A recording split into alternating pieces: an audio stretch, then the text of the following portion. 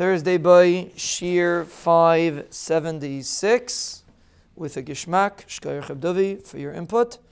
Perek Yud Beis Pasuk Chaf, Vayehi Kishmaya Kol Yisrael Kishav Yeravam, Yeravam came back from Mitzrayim, Vayishlachu Vayikru Oisai El Ha'eda Vayamlichu Oisai Kol Yisrael. They called him and they crowned him on Yisrael. Nobody was following Beis David besides for Shevet Yehuda. So not only did they rebel, but they appointed somebody else. They made a new king. So it wasn't just a rebellion against Yehuda, it was a appointment of a replacement for Yehuda.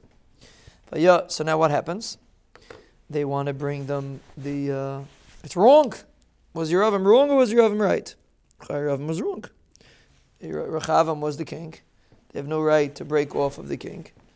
So seemingly, the Yeravam was wrong. Vayavi Rechavam Yerushalayim vayakel es kol beis Yehuda ves shevet Binyamin mea u'shmeinim elef bachor oisei melchama lehilachem in beis Yisrael lahashiv es hamelucha leRechavam ben Shlomo. 180,000 young fellows oisei melchama came to fight, to return the Melucha to Rechavam ben Shlomo. And they were right for doing that, because these people broke away from Klal Yisrael, from Yehuda.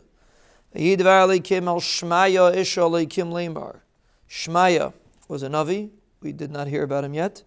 Not a famous Navi, but he was the one that said this Nevuah. Emar al Rechavam ben Shlomo melech Yehuda vel kol beis Yehuda uVinyamin. So we mentioned also before, Shevet Binyamin was involved. Yehuda and Binyamin go together, like we see in nowadays, the two Shvatim that are left are Yehuda and Binyamin, and Levi. So he said, send a message to Rechavam and Shlomo and to Beis Yehuda and Binyamin v'yeser ha'am leimar, and anybody else that's being mishtatif in this battle. Koyamar Hashem, lo yisalu v'lo yisilachamun im achechem b'nei Yisrael.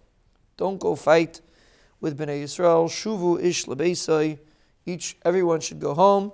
Kimeiti niya hadavar hazeh.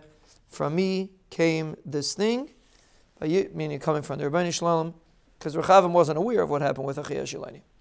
Vayishmu es dvar Hashem, vayeshuvu lolachas kedvar Hashem.